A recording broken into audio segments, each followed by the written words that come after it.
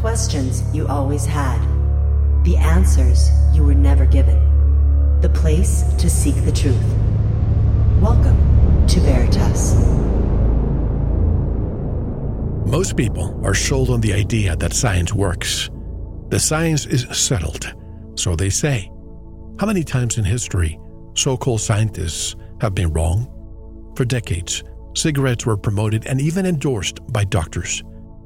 You couldn't watch a TV program without the actors or news anchor smoking. Doctors smoked during commercials. Everyone believed smoking was healthy.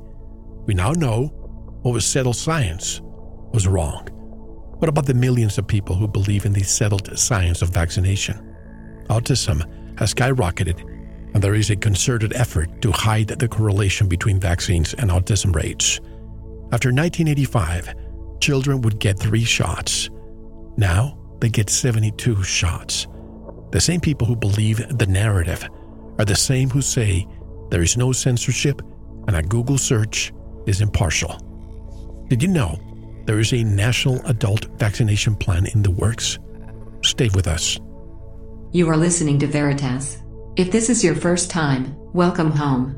To listen to tonight's full interview and all of our material, join the Veritas family and click on the subscribe button at veritasradio.com. You can make your purchase with a credit card, PayPal, cash, check, money order, and even cryptocurrency. We are now accepting Bitcoin, Litecoin, and Ethereum. Don't forget to visit the Veritas store for focused life force energy, MMS, CBD pure hemp oil, Divinia water, pure organic sulfur, flash drives with all our Sanitas and Veritas seasons, and other great products. And if you want to get in touch with Mel, want to be a guest on this radio program, have a guest suggestion, or have feedback, just click on the contact button of our website at veritasradio.com. And if you're listening on YouTube, like, subscribe, and share it. And click the bell to be notified when new interviews are available. And now, here's your host, Mel Hostelrick.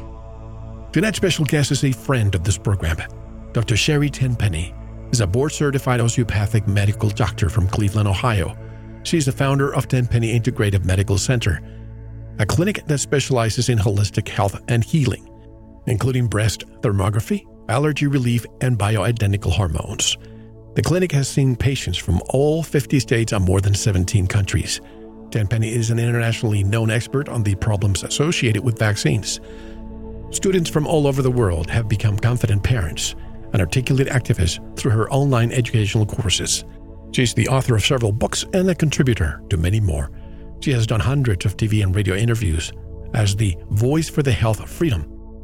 Dr. Tenpenny is an outspoken advocate for free choice in healthcare, including the right to refuse vaccination. She has invested nearly 20 years and more than 40,000 hours, documenting and exposing the problems associated with vaccines. Her websites are drtenpenny.com, that's drtenpenny.com, and also Courses for Mastery, that's number 4, mastery.com. She joins us directly from Cleveland, Ohio. Hello, Dr. Tenpenny, and welcome back after 10 years. How are you? My goodness, how time flies. Thank you so much for inviting me back, and it's good to hear you again. My pleasure. Well, let's begin with the elephant in the room, COVID-19, or some call it COVID-1984. Tell us what you thought when you heard a deadly virus was coming to America and the rest of the world. Let's begin with that. Well, back in March, and it was like the end of February, first part of March, when I started seeing what was happening here and what they were announcing. Of course, like most people, the first 3 weeks, everyone was a little bit disconcerting because I'd made a statement a couple of times. It's like, well, are they trying to blame this on the virus? And is it really some sort of a biochemical attack? Is it really, sarin gas? Is it really something else that's happening and they're trying to blame it on a virus? Sort of like look to the left, when the real action was happening by looking to the right. So the first 3 weeks was, I think that the types of precautions that we took and the types of things we were doing seemed to make a lot of sense because we just didn't know. By about the middle part of March, March, I said, this is really crazy. This is a virus that they're shutting down the entire global economy about. This is really, really about power, control, and manipulation. And when they crunch these numbers about the virus and how many people were sick and how many people died, they're all going to say, well, gosh, this was no different than a bad flu season. And when I first started saying that the first part of March, I kind of took a lot of heat for that because everybody disagreed with me. Oh, they needed ventilators and everybody running around in hazmat suits and all of that stuff. And so I kind of sat back and took a look. And then I wrote my first article that is on my website, Vaxxter.com. V as in victory, AXXTER.com. And it was same playbook, different virus. So I took a longitudinal look back to SARS in 2002, and then bird flu in 2005, and then H1N1 swine flu in 2009. And I said, they're doing the same sort of hysterical pandemic, cry wolf this time, only they are doing it now globally, and they're tying the economics slamming to the floor, the entire world's economic system. So this has always been, in my opinion, about a virus that we're still learning some things about. Yes, I do believe the virus exists, but I think that the pandemic has been totally fabricated. When you say global economy, do you think it was really the global economy, or was it mainly the United States to bring down the Trump administration? Well, I do really believe it was a global economy. I have a lot of friends that live in Europe and a lot of friends that live in Australia. And when you look at the entire industries globally that have been decimated, you look at the airline industry, the hotel industry, the cruise industry, restaurants, restaurateurs, the wine industry. I mean, all of those things, we live in a global matrix of economy these days.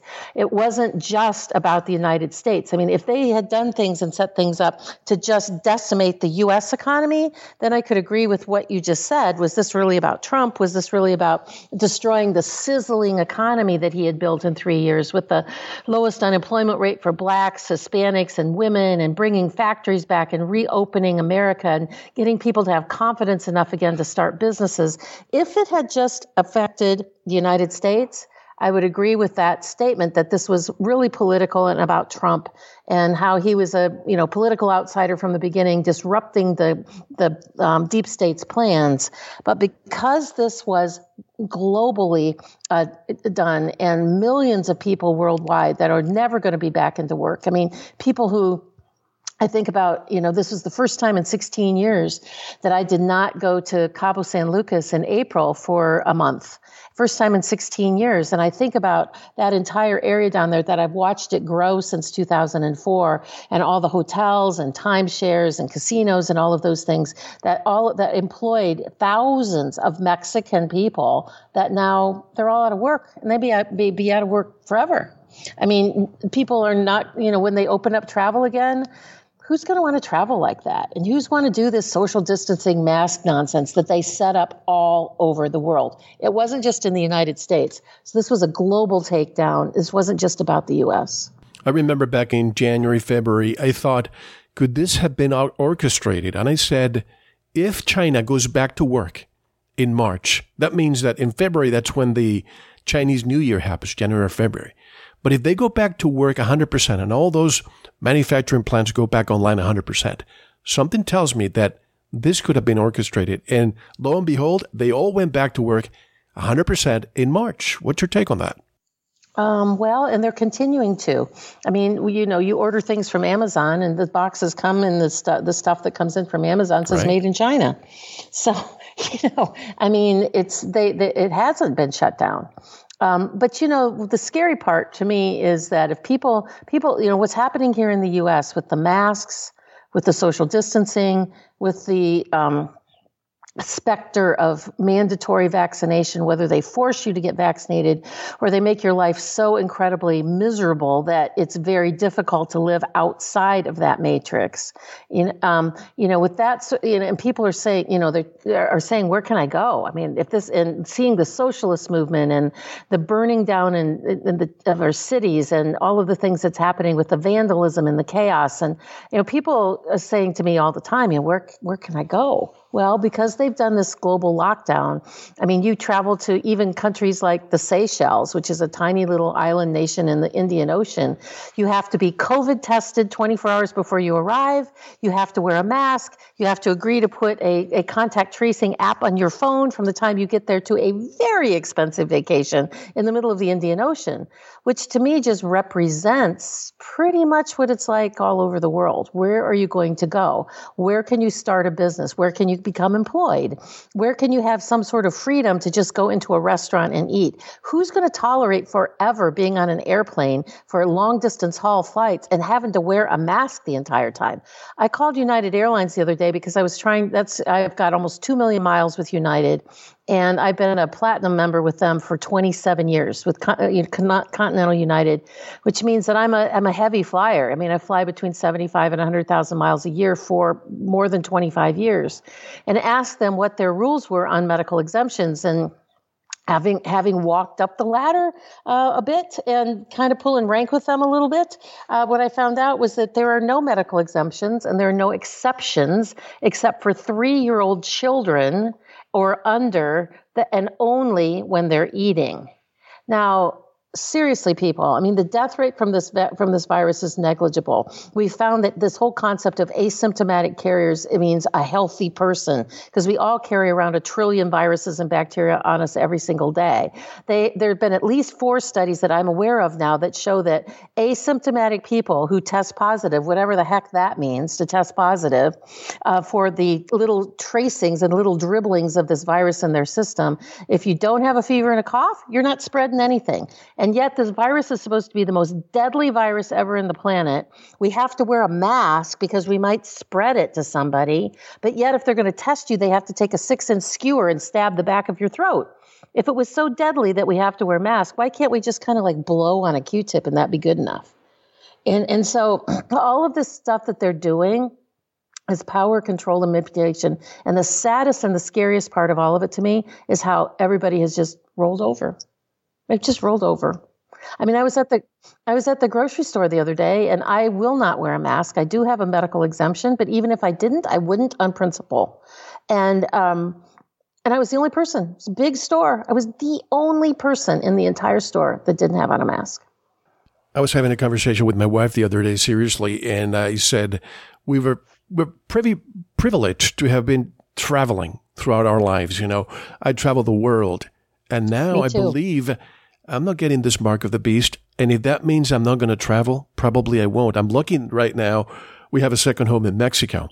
But other than that, I don't see ourselves being on an intercontinental flight now from here to Europe 8-10 hours with depletion of my oxygen and seeing children around me, asphyxiating. What do you think? Yep.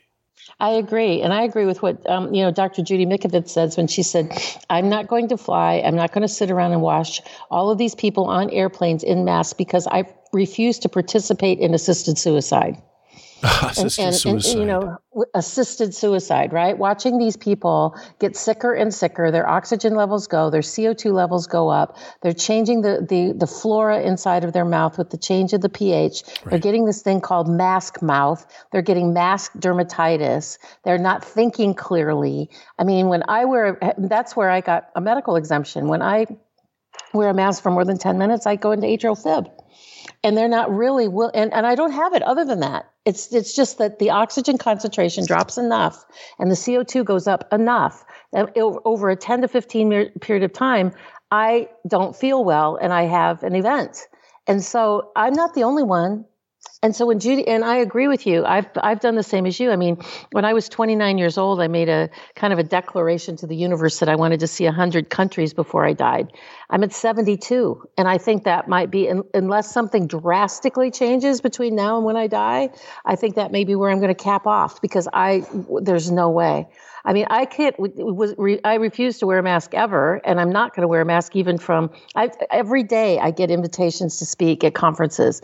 Just this week, it was New Hampshire, Denver, Utah, Ireland, England, and Germany. And I had to turn them all down because I wasn't going to fly in any of them. What happens when you wear a mask for a prolonged amount of time? Say on a intercontinental flight, 8-10 hours, What happens to your body pH? Doesn't your immune system react to that, and perhaps even cancer grows on a acidic blood pH? Yes, and that's what there was a group of pathologists out of Bulgaria that said that they anticipate seeing the cancer rate go up by as much as 200%. In the next few years, because people that have carcinoma in situ, which is a tiny little cancer cell, because we grow cancer cells all the time, all day long, and our immune system takes care of it. And so if you've got what's called carcinoma in situ, which is a very early stage cancer that the vast majority of it, your immune system's going to shut down, or you're going to go to your grave dying of something else other than cancer. When suddenly you change the oxygen tension, because cancer cells thrive on sugar and they thrive in low oxygenation environments. So when you lower the oxygen levels and you increase the carbon dioxide levels, the CO2 levels, when you increase the CO2 levels, you become acidic. And cancer cells also thrive in an acidic environment. So now you've got the perfect storm, right? You've got low oxygen levels, increased carbon dioxide levels, which change the oxygen tension and the pH. And you've got people who are sitting around not exercising, or they go out and exercise with a silly mask on, and they're increasing their glucose requirements, or they're eating more. They're eating out of boredom, or they're eating out of frustration or anger or sadness, and they're just feeding those cancer cells. And so I do believe that we're going to see a lot of increased pathology.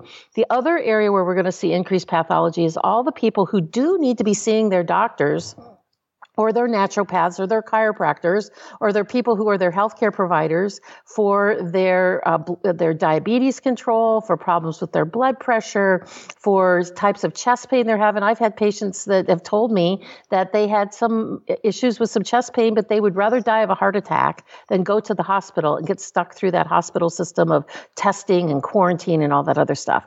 I mean, those are big statements. And if I'm hearing it on a small scale, you just take that out across 300 million people in this country. How many people are not seeking wound care, who are not getting knee replacements or hip replacements or other types of things, like cataracts, their hearing fixed, different types of health care and medical care that they should be getting, because they're either A, they refuse to go through the testing, and B, they're being refused medical care because they're refusing to be tested or to wear a mask. What happens to a child's development if they have to wear a mask for a prolonged amount of time? Going back to school and being required to wear a mask for, say, 7 hours. I think that we're going to see horrific anxiety. I think we'll see post-traumatic stress.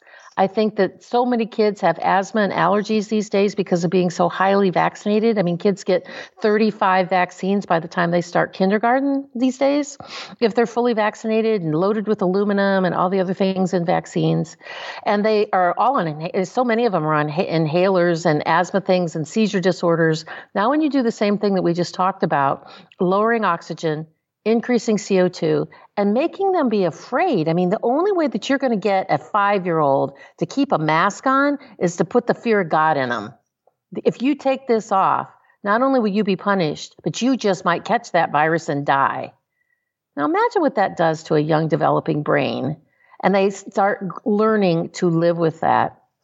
Part of becoming a human is social interaction. It's touching, it's hugging, it's the little boy that runs over and pulls the little girl's pigtail. I mean, it's all part of human interaction is touching. So this contact tracing or this social engineering of the social distancing is going to be horribly detrimental on children. The younger the child is, I mean, they're not being able to see their teacher's face, so they don't know if the teacher is smiling at them, approving of the work they're doing, or if the teacher's, frowning at them. And then you've got this mask on that you got to muffle things that you can't really hear clearly. I mean, the whole thing is a disaster. And then when you see you see infants, you see mothers wearing masks around infants. In infant brain development, from the time a baby pops out of the womb, from the time they're born till about 4 months of age, how they learn to recognize humanity is through their mother's face. They're that close with their breastfeeding or nursing, or they're close to their mother. It's really 90% of their brain development is about their mother's face. And if they can't see their mother's face, all they're seeing is a mask, they're going to miss this window of opportunity of brain development about bonding with humanity. And I bounced that off of a couple of pediatricians who have actually said that, maybe a little different words, but said it in the same way. They said it's not till about 4 months of age that a child starts to realize there is something else in the universe for them to look at besides their mother's face. And that's when they start playing with their fingers and start playing with toys, little dangly toys and things like that. And in early childhood brain development, from the time they're born until at least 2 years of age, maybe a little older than that, maybe 4 or 5 years of age, there's things that develop in the brain in sequence. And if you miss that window of opportunity in that sequence, there's no going back. That window closes. You just missed it. That brain doesn't develop recognizing those things. Well, you were talking, your subconscious mind uttered the words contact tracing. Is this a new industry like DHS or TSA? Is this a new medical Gestapo that we're about to face? Absolutely. I mean, not only is it a new medical industry, it's been in development for a while. I mean, like the COVID-19 tracing technology and the company that are making those, these are multinational companies that have had billions of dollars of backing to develop this. And there's all these specialized apps now that they want on your phone that's going to be so convenient. It's going to have all of your medical records and everything that you could possibly want to have. And it's going to also have your passport and your driver's license and your banking information. And you can just activate it by touch screen with your thumbprint, or you just can use that little camera feature on your phone and go over that little microchip in your hand.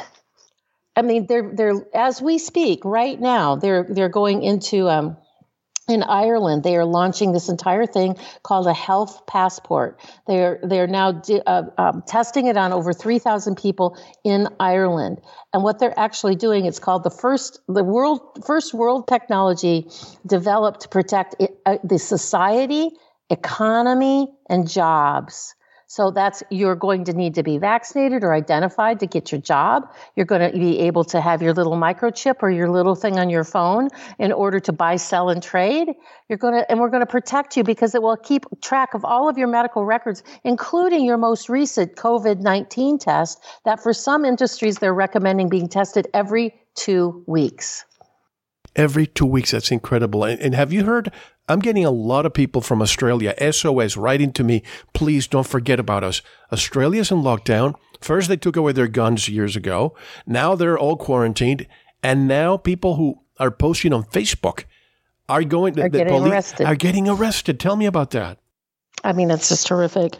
I mean, pharma has always had a very large presence and a very heavy hand in Australia. At least the last 10 or 15 years.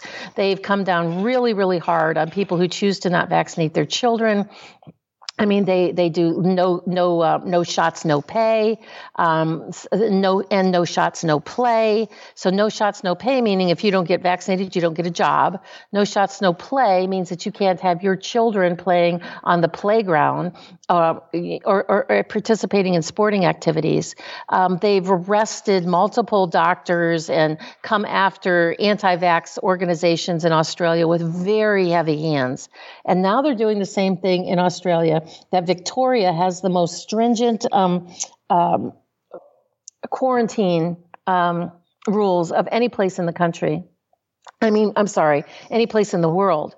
And they have circulating drones, making sure that people aren't going too far from their house, and that they're keeping social distancing when they're out walking on the sidewalk, and they're wearing a mask when they're outside. I mean, and this is a trial. This is social engineering, and all of the contact tracing technology is, it reminds me of the Hitler brown shirt movement, and that everybody gets to spy on their neighbors and their family and their parents, and they get to get rewarded for turning people in. I mean, it's like from 1984, the Ministry of Truth. Right. The only thing that you're allowed to say and talk about is anything that's lockstep with the message that they want you to have, which goes to your question about the girl that got arrested in Australia for posting something pretty benign. I mean, I read the post. It was pretty benign, kind of saying, we need to rebel against this. We need to kind of figure out a way to protest. And they go into her own home, handcuff her,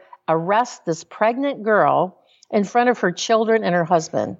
I mean, what are we going to do about this? How and then when I say, what are we going to do? And then you look at just last weekend, people are trying to do. I mean, look what happened in Berlin and Trafalgar Square in London and Ottawa and Massachusetts even, and places like that. I mean, they're really fed up with this. They're really, really tired. They're really fed up with it.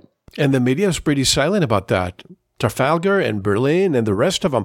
Why isn't the media showing the people and the hundreds of thousands of people who are rising up and saying enough is enough? Well, because it doesn't go along with the narrative. And when you have the billions of dollars giving an advertisement to all the multiple mainstream media channels, and you have direct-to-consumer advertising only here in New Zealand, of course they're going to win. Of course they're going to win, unless they don't. I mean, they estimate there were more than 5 million people marching in the street in Berlin last weekend. And Trafalgar Square, had a couple 100,000. Ottawa had a couple 100,000. And that's why the heavy hand of censorship is going up across social media, right? Because this is how we, the people, have still been able to maintain communication through Facebook and Twitter and Instagram and LinkedIn and various places where we post things. And now this censorship is becoming so heavy-handed. People are looking also for places to escape there, which is a place I'm going to put in a little plug for a little shameless promotion here, is that we have 2 social media sites that my business partner and I developed, that they're really secure, very safe. You'll never be deplatformed. You'll never be taken down. You'll never be censored unless, for the obvious things, right? Like child trafficking and murder and stuff. So, and it's the Facebook-like site or similar type of site. The communication site is uniting.zone. And then the place where you can upload videos and have stored MP4s is disseminate.tv. Disseminate.tv. And within the next probably 4 to 6 weeks, we're going to have live streaming capabilities on both of those. So what I've been suggesting to a lot of people that have large followings and big sites is move your communication tools into a private area that is not being censored. It's on nobody else's platforms but ours. So, Big Brother isn't listening. And you can go over there on uniting.zone and set up places where you can start communicating safely. Keep your Facebook page. Keep doing it over there until they shut you down. But now you've got a backup plan and start moving your fans, friends, and family members over to uniting.zone. The same thing about disseminate.tv. Keep your stuff going over there on YouTube. As long as you have your Patreon's channel and you're making money and you got advertising, whatever it is, keep your stuff over there until they shut you down, because eventually they will. And in the meantime, for that, look at disseminate.tv as a safety deposit box. Look at that as a place where you put your best content and look at all the different things that you have that you would never want to lose, and put it over on disseminate.tv. And so when they do get you start driving traffic over there, telling all your friends and fans and family members that, if we get shut down over here at disseminate.tv/ at whatever it is where you're going to be able to find us. We have a YouTube channel, although we don't depend on it. We have our own platform, but we use it. And all of a sudden, at the beginning of the year, for the second year in a row, we were completely, with over 1,200 videos, demonetized. And now they say we're reconsidering putting you back on. But I suspect they won't do this until after November 3rd, I suspect. Something like that. Something like that. I don't think anybody's going to go back. You know what? Yeah. When I look at, we talked, briefly at the beginning of this, of our chat here about travel. I have a magazine in the kitchen that just it's one of the travel magazines I've always looked at because, like you, I really enjoy traveling. And it shows all of these reconfigurations of airports and all, for social distancing and not having to touch anybody and not being, and having contactless cash payments, and where you just wave your debit card in front of a thing so you can't possibly touch anybody else. And that they're talking about redesigning, reconfiguring airplanes, taking out all of the center seats. And if they ever decide to put the center seats back in, they will be put in reverse, and you'll have plastic, windows around you, that you sit inside of there. They're not going to serve food. They're not going to serve drinks or alcohol or coffee. They'll only serve you water in watered bottles because, my gosh, you might touch somebody. They have to have barricades around you so you're not touching your neighbor. I mean, if entire industries are doing that, this is not going to go away anytime soon. Is this another ploy to ban cash? Because, cash is dirty and it passes COVID, according to them, and convince the population to chip themselves out of convenience? Absolutely. Absolutely. It's the, I'm a Christian, and I believe in the Christian prophecy, and this is the mark of the beast. And we've got people begging for it. Just please make my life go back to normal. Please, please, just do whatever it takes. Oh, yes, I'll wear the mask. Yes, I'll keep my distance. I'll wear gloves. Give me the vaccine. Just make my life go back to normal. Let me be able to go to a restaurant, go to the gym. Well, people, you're just fooling yourself if you think that by complying with the social engineering, that suddenly a switch is going to flip, and it's going to look like it did on 1/1/2020. The CDC wants the public to prepare for distribution of COVID-19 vaccine by November 1st. Warp speed, as they call it. But I remember Dr. Fauci at the beginning of the year saying, no, hydroxychloroquine is just anecdotal. We need more testing. But then again, we have vaccines that are completely accepted by the Supreme Court of the United States, so they don't even have to conduct safety studies. Why are people trusting this? I have no idea. When I first started writing, I told you I wrote the first article like in March. It was on Vaxxter, VAXXTER.com, which is same playbook, different virus. It's a 5-part series. I need to finish it and do the 6th part, which is about the vaccine. I've been kind of waiting to see where that's going to home down into, because at one point there were like 190 candidates, and then they went to like 140, and now I think there's maybe somewhere around 30. And it's like going to Las Vegas and playing roulette. It's like putting your money on it, red or green, or what number are you going to put it on, because that's how they're actually treating this vaccine development. And the thing that's the most terrifying about all of this is that this was part 2. This is the article part 2 that I wrote. The most dangerous legal precedent ever for humanity, and particularly for Americans, is that the 2005 PrEP Act went into play and was actually activated in March 2020. And the PrEP Act was passed in 2005, which is the Public Readiness and Emergency Preparedness Act of 2005, which gives the pharmaceutical industry complete and utter protection. It takes the 1986 Childhood Injury Compensation Act and puts it on steroids. And so if they develop this vaccine, and they put it into they put it into use, and the PrEP Act can apply to a vaccine, a drug, a pharmaceutical, a technology, a software, anything that's made under the umbrella of this emergency that we refer to as COVID-19. It has complete liability protection, even if it kills you or seriously harms you. The only type of compensation that you can get, or the only type of wherewithal that you can get, is for if a group of people could approach the U.S. Attorney General and expect and convince the U.S. Attorney General that this was developed under an act of willful misconduct, which by legal standards I've been told is almost impossible to prove. So if an act of illegal misconduct. So that meant that they intentionally created this to harm you. And you have to prove it to the U.S. Attorney General before any action is taken against the manufacturer of that drug, that vaccine, or that product. We know that the messenger RNA vaccines that have been gone through animal trials back all the way from 2002 forward, because they've been trying to develop a coronavirus vaccine since 2002.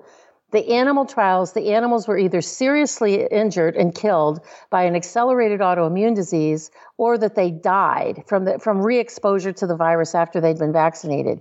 The reason that they can get fast-tracked through this program with their vaccines is because they were offered an emergency utilization authority that they can fast-track it past animal studies into human trials. Well, of course they want to do that. Because why would they ever want to do the animal studies again, which already proved that the vaccine kills people, kills the animals, and the FDA never allowed them to move it into human trials. So everybody wanting to run to the head of the line for a vaccine that has never been developed for humans before, has been trialed since 2002, and the animals either developed severe autoimmune disease or they died. You'll probably get 2 of these vaccines, and the serious repercussions don't happen until you get re-exposed to the virus. We know there's a compounding effect of people that get a COVID-19 vaccine if they have previously and very recently received a flu shot, which is a big push for this year. They want to fast track a vaccine that's never been done before. It's just foolhardy. And when people don't understand the full ramifications of that, and they think that just by getting vaccinated, life will, okay, fine, give me the shot. I don't care. I just don't want to have to, I just want my life to be normal again. They're sorely mistaken. So the influenza virus was discovered, in the 1930s? And we've had a working flu vaccine since 1945, when it was approved for military use, and the next year for civilian use. That's almost 80 years. Why are they pushing the flu vaccine every single year? Which begs the question, just like the flu never went away with the flu vaccine, is this COVID-19 going away with a vaccine, or will they just be pushing it every year just like the flu? Well, they're actually talking about it, maybe even having to administer it quarterly. Quarterly? I've seen that in a couple places. At least because the antibodies, these protective antibodies, this particular virus and this vaccine doesn't make very many of those, and they're not very long lasting, because the coronaviruses as a family, we first discovered them in the 1960s, and there are 36 of them. And we know that there are 7 of them that infect humans. And on a year after year basis, influenza illness is of the people that get what looks like the flu, 40% of that illness is caused by coronaviruses. This isn't new. It's been around for a long time. This new virus has been mechanically manipulated, that it does things like causes blood clots and is frequency activated to snip off iron off of the hemoglobin. I mean, there's lots of different things and that give credence to the theory that this vaccine is this virus is either man-made or man-manipulated. And, the NIH back a couple months ago actually even took credit for holding the patent so that they could do things to manipulate the spike protein. And the spike protein on the back of the virus is what binds it to the cell and allows the virus to get inside the cell. I mean, this science is not new. I mean, we've had this around for a long time, and the coronaviruses have been around for a long time. We've been trying to create a vaccine for coronaviruses for a long time because of the burden of illness, about how many people coronaviruses make sick on any given year. But it's never been possible because coronavirus vaccines don't work and they are deadly. There are many doctors speaking out and they're being silenced. I get emails and voicemails from doctors. I remember one months ago. This is a very reputable vascular doctor from South Florida. And he left me a message saying, this is pulmonary thrombosis, and the protocols that are being used are wrong. There's, as you said, there's a lot of stuff going on with the blood clots. We can treat this differently, not with ventilators, which have, 87% chance of dying if you go in a ventilator? Yes, and part of that, there was twofold. A couple things about that in the ventilators. First of all, one of the, there's a distinction, and I always make a really big deal to talk about this because, we talk about COVID-19 like people generally know what that means, and they don't. I mean, the name of the virus is SARS-CoV-2. which means SARS coronavirus-like number 2. Because the coronavirus that was the SARS epidemic in 2002, and then the MERS epidemic in the Middle East, I think it was the next year, which was very short-lived. These were coronaviruses. Well, this is what we're talking about now is a coronavirus. The name of that virus is SARS-CoV-2, like saying my name is Sherri. This complex of symptoms that virus causes, the shortness of breath, the fever, the severe cough, the body aches, the worsening cough when you talk, the loss of your ability to have taste and smell, that symptom complex is what is technically COVID-19. So when you go out and you get tested, you're not getting tested for COVID-19. You're getting tested for the presence of the SARS-CoV-2 virus. The PCR testing is very accurate for identifying little tiny fragments of the SARS-CoV-2 virus and the other SARS viruses. It can say, yes, you've had an exposure to this virus and you've got almost like little viral poop. You've got little pieces that are still in your system. So that's where they come up with this concept of cases, number of cases, which means absolutely nothing. It's agenda-driven. It's fear-driven.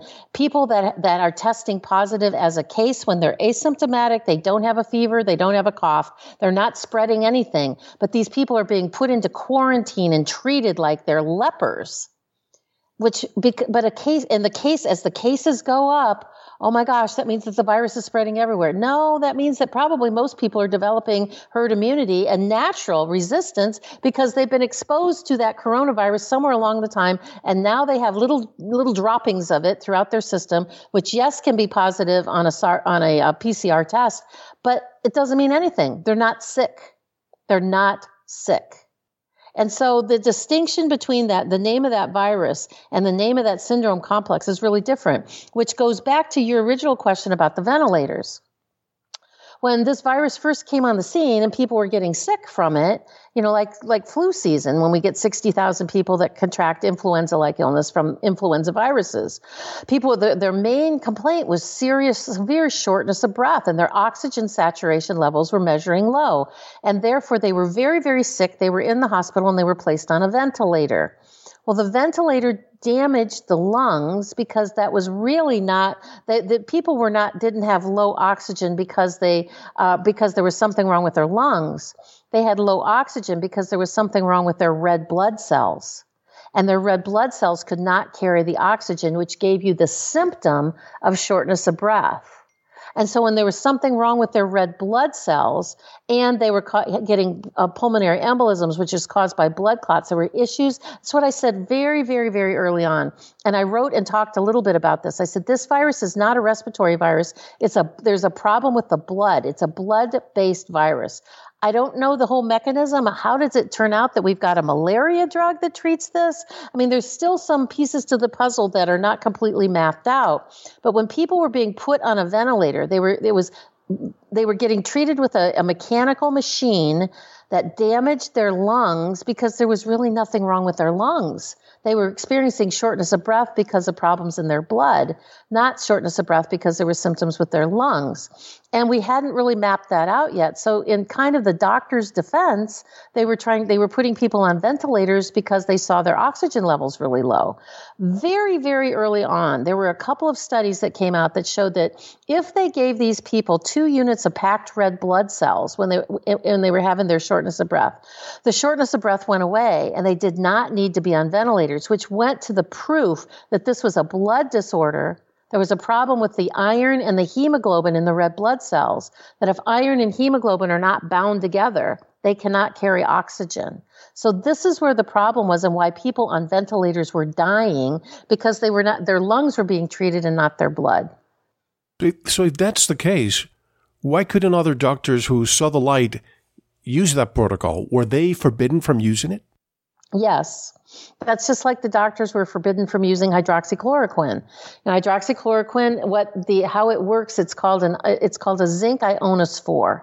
And what that actually means is that drug binds to the cell wall. And if you think of it as like a bidirectional bucket, that when the bucket is turned up, it grabs a particle of mineral of zinc when it's pointed up, and then it rotates 180 degrees and drops that little mineral of zinc inside the cell. And so what hydroxychloroquine does is it binds to the surface of cells and it grabs the zinc that's floating around out in the environment, out in your blood and in your lymph, and it turns 180 degrees like a little lever and drops the zinc to the inside of the cell. When the zinc goes inside the cell, what it does is it stops reverse transcriptase, which is the replication of the virus. And that's why a lot of the symptoms stop right away, because the blood clots stop forming. And so people can start breathing better. And the other thing is zinc is a known cofactor on more than 200 enzymes. And what a cofactor is, it's like the key that you put into the lock to unlock the door. So zinc as a cofactor is like the key that goes into enzymes and unlocks the enzymes and makes it function.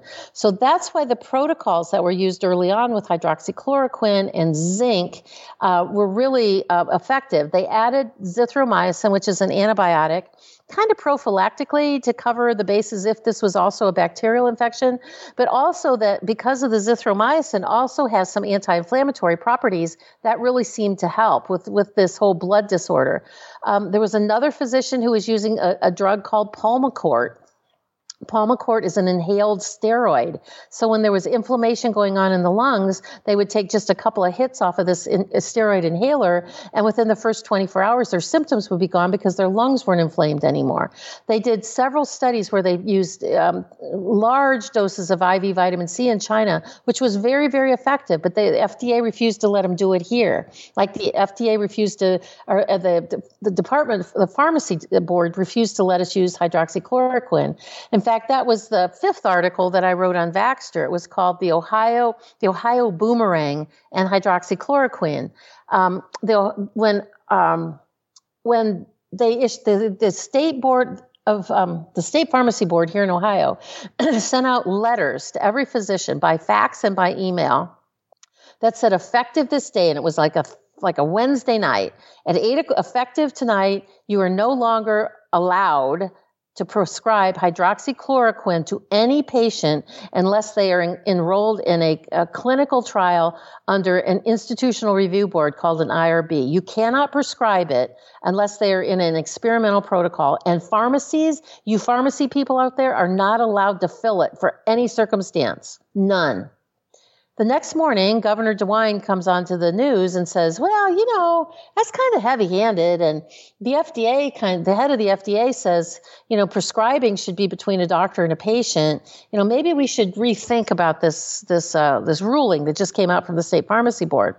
By 8 o'clock that night, so in a 24-hour period, we went from absolutely not, you cannot prescribe this drug under any circumstances because it doesn't work and it's dangerous, to 24 hours later, yeah, write it forever you want. Pharmacies, you guys can fill it. Doctors, you can write it. You don't need to put a diagnosis code on it. They don't have to be in in a study. If you think that this will help your patients, just go ahead and write for it. Which to me is one of the most blatant statements about how this is political and has nothing to do with science, nothing to do with medicine, nothing to do with healthcare, nothing to do with saving patients' lives. I'm not a statistician, but I notice a few interesting things when looking at the global COVID cases and deaths. India, for example, shares a border with China. Their cases and deaths are really low. Same with the entire continent of Africa. And I found out they use hydroxychloroquine as a prophylactic. If that's the case, what is preventing the FDA? And what about the right to try law? People that are dying, if they have no other choice, why not give them another choice? Why not make this optional if they want to, through their doctors? Well, that's a really, really good point. It's really a good point. Through the right to try legislation, they should be able to try anything. But the right to try legislation is written in kind of funky language. It's not like, let's say that tomorrow you get diagnosed with lung cancer or colon cancer, any kind of cancer. You just diagnosed with cancer. And you say, I really want to go to Europe, or I want to go to a clinic here in the U.S. that does integrative holistic cancer treatment, and I should be able to have a right to do that. The right to try legislation is written that if you've tried all of the conventional stuff first and it doesn't work, then you have a right to try these alternative things without being penalized. And the doctors can try it without getting penalized. And, there's a fund of money that you can actually even tap into. So you have to go through cut, burn, and poison first before you do get to the right to try. It's just like Dr. Brzezinski. Dr. Brzezinski in Texas. Exactly. It's exactly like that. Exactly. Now, COVID-19 has a survival rate of, what would you say? Is it 99% or something close to that? If there are no safety studies on vaccines and vaccines contain a number of preservatives and adjuvants, there's always a risk, damage, or death. Why would anybody not take the chance of, I'll survive this on my own with my immune system, as opposed to what percentage of death would it be with a vaccine? Well, according to Dr. Judy Mikovits, she believes that up to 50 million people will die in the United States alone from this vaccine. 50 million. That's what is that? That's 25% of the population? Yes. And so, and that's just in the U.S. alone.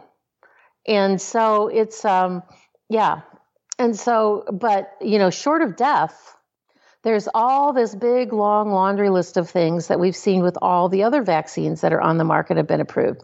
The asthma, allergies, eczema, ADD, ADHD, insulin-dependent diabetes, pneumonia, blood clots, a long list of neurological problems, seizures, disorders, Guillain-Barré syndrome, a long list of neuropathies, all kinds of autoimmune diseases. There's all that other big book of business that they get to sell drugs to if people get sick from vaccines. See, that's why I've long said that the vaccine industry is the economic loss leader for the entire pharmaceutical industry. Come and get your free flu shots. Come and get them, or take your kids to the health department, or your insurance will pay for your kids to be fully vaccinated with every dose of 10 vaccines by the time they're age of 2. Your insurance will pay for it. It's free.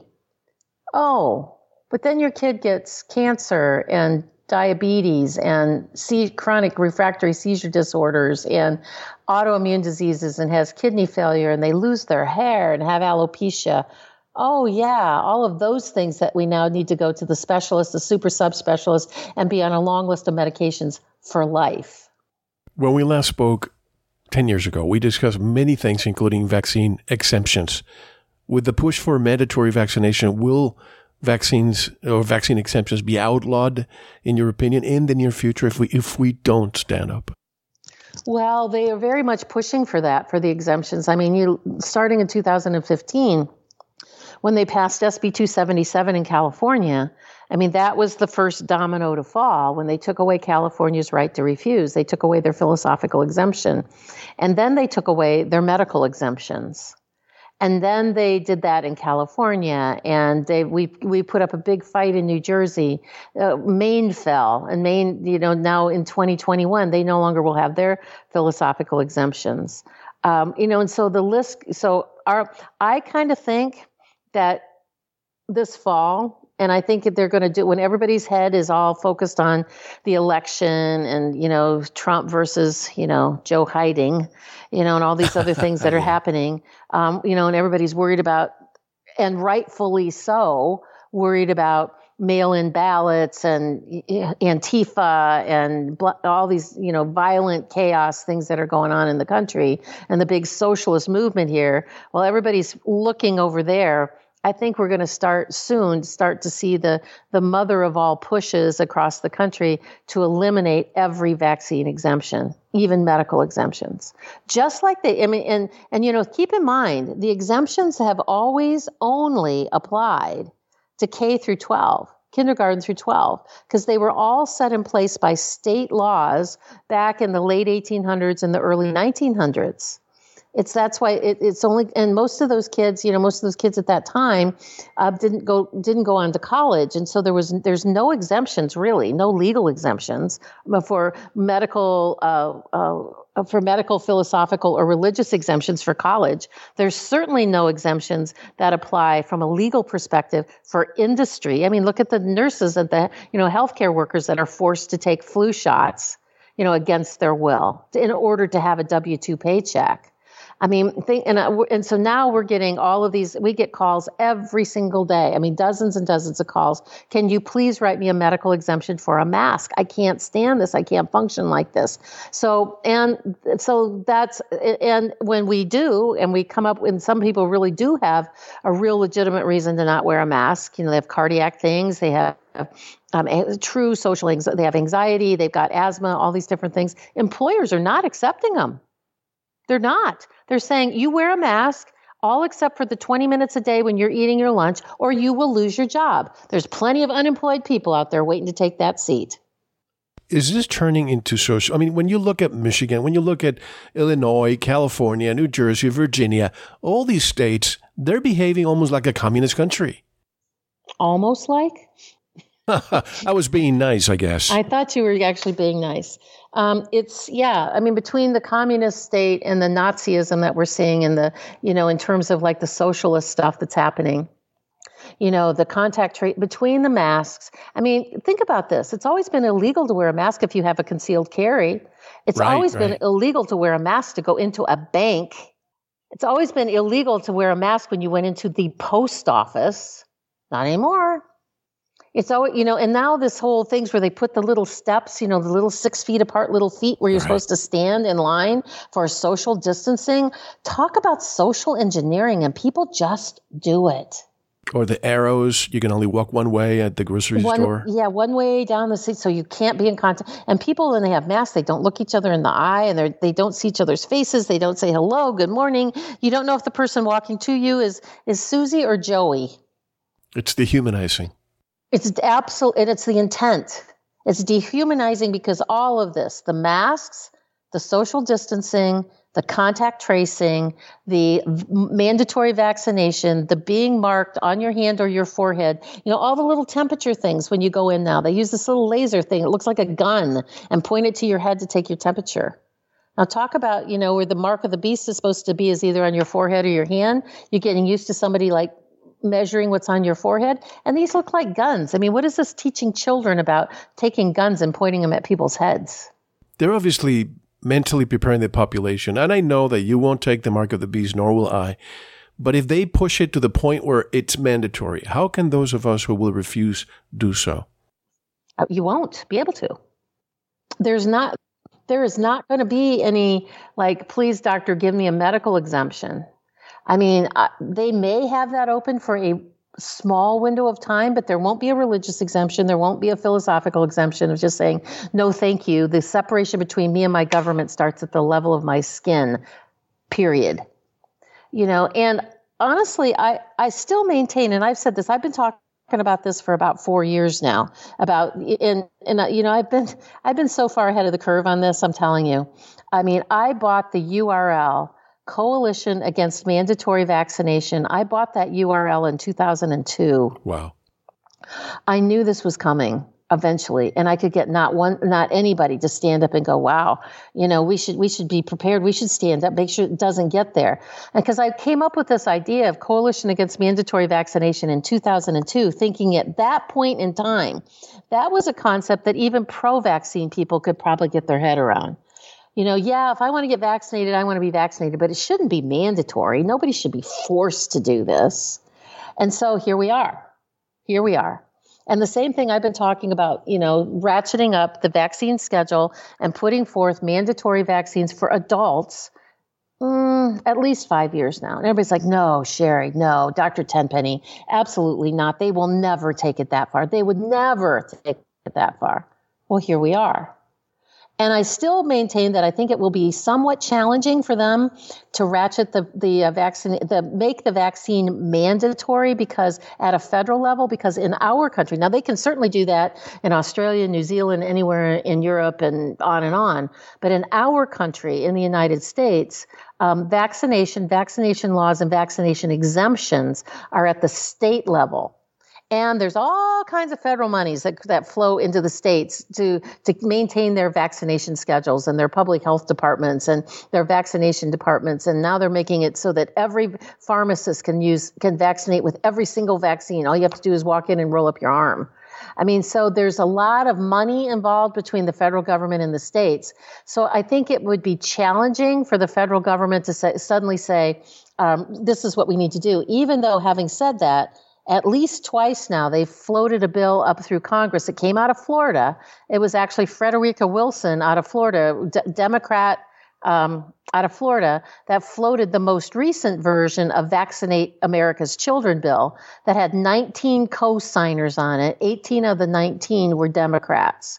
Now, it got no traction and it didn't move anywhere, but just the idea that that's what they were, and that was a couple years ago, that they were thinking to move that up the ladder. I think it would be challenging. Now, having said that, I think that what they will do is that, and they can do this, is they can make it so uncomfortable to live without that mark of the beast. I mean, you can't buy, sell, or trade. You can't travel, can't have a driver's license.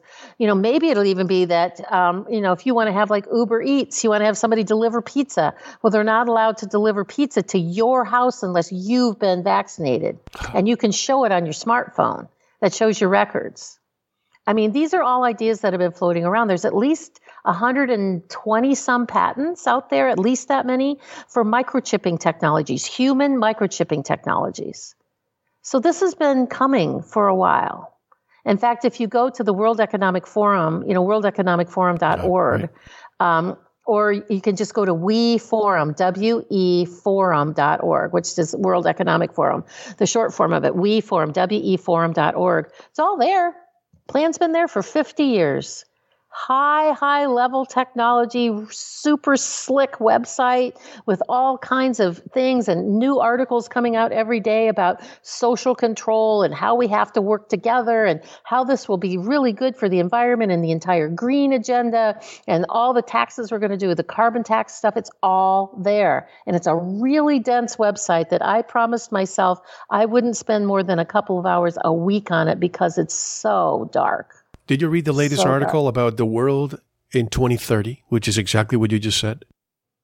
I did not read it, but it doesn't surprise me. If you go to weforum.org, or if you look at BioLogos, BIOLOGOS, like the word logos, LOGOS, BioLogos, and you look at what these people are planning, I mean, these are the people that have positioned themselves between Christian and science and talk about twisted knowledge and twisted messages. I mean, that they just had over 6,000 Christians sign a pledge that because of our faith in Jesus Christ, not in spite of it, but because of it, we pledge to wear a mask because we have taken care of our fellow citizens. We promise to get vaccinated because vaccination is a gift from God. We promise to do social justice because the whole world needs that. Really, we need Southern Poverty Law Center's type of justice, which supports Antifa and Black Lives Matter. We're really, as Christians, going to swear on to that. And we are absolutely going to do whatever we can to stop the misinformation that doesn't come from God's scientists. So now we're promoting scientism and kneeling and genuflecting to the leaders like Fauci and Birx, who happen to be our leading saving scientists. And they interweave on this site. I mean, it's BioLogos, BIOLOGOS.org. They interweave like Christian faith and they cherry pick Bible verses and they interweave it together. There's an article that I reference quite frequently that just came out on June the 10th. Walking by faith and wearing a mask. You must do this. I mean, when you read it, it's the most twisted logic like ever. We have to take our one and only break, but when we come back, we're going to get deeper into this. I mean, this double standard of my body, my choice, that one specific political party mentions that more than the other, but when it comes to vaccines, whoops, that doesn't apply. But in the meantime, how can people learn more about your work and so on, Sherri? They can go to drtenpenny.com, drtenpenny.com, TENPENNY. If I had a nickel for every time somebody misspelled my last name, really? I could retire. I mean, it's so simple, but they really mutilate it. It's Tenpenny, TENPENNY.com. If you go to events, you can see all of the speaking things we're doing. We partnered with Hugs Over Mass Canada. We do weekly webinars. They're $11 a week. It supports the cause. You can sign up for them through drtenpenny.com/events. You can come join me on Instagram, Dr. Tenpenny on Instagram, and also Happy Hour with Dr. T. I do a Monday through Friday Instagram Live on getting together, sharing a beverage, having some laughs, sharing a word of God, and praying together. Monday through Friday. It's Happy Hour with Dr. T. And so drtenpenny.com has all that stuff in there that you can find it. Or if you want to know all about our educational offerings, and we have a lot of them, you can go to courses4mastery.com. Courses4mastery.com, which is courses4mastery.com. I'm so honored to have Dr. Sherri Tenpenny back on Veritas after 10 years, and I hope you're enjoying this and learning as much as I am. Much more, 1 hour after we return. I'm Mel Hostelrick, and you're listening to Veritas. Don't go anywhere.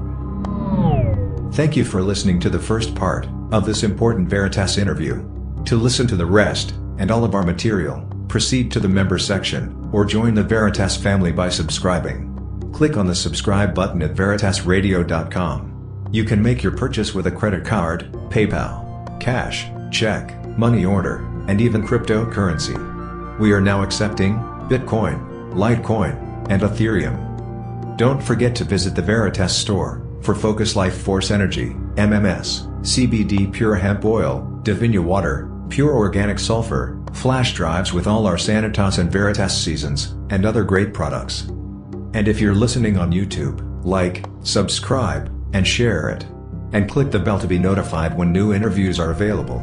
Now, proceed to the Members section or subscribe to listen to the rest of the interview. You don't want to miss it. Thank you for listening to Veritas. Because you don't want to believe. You want to know.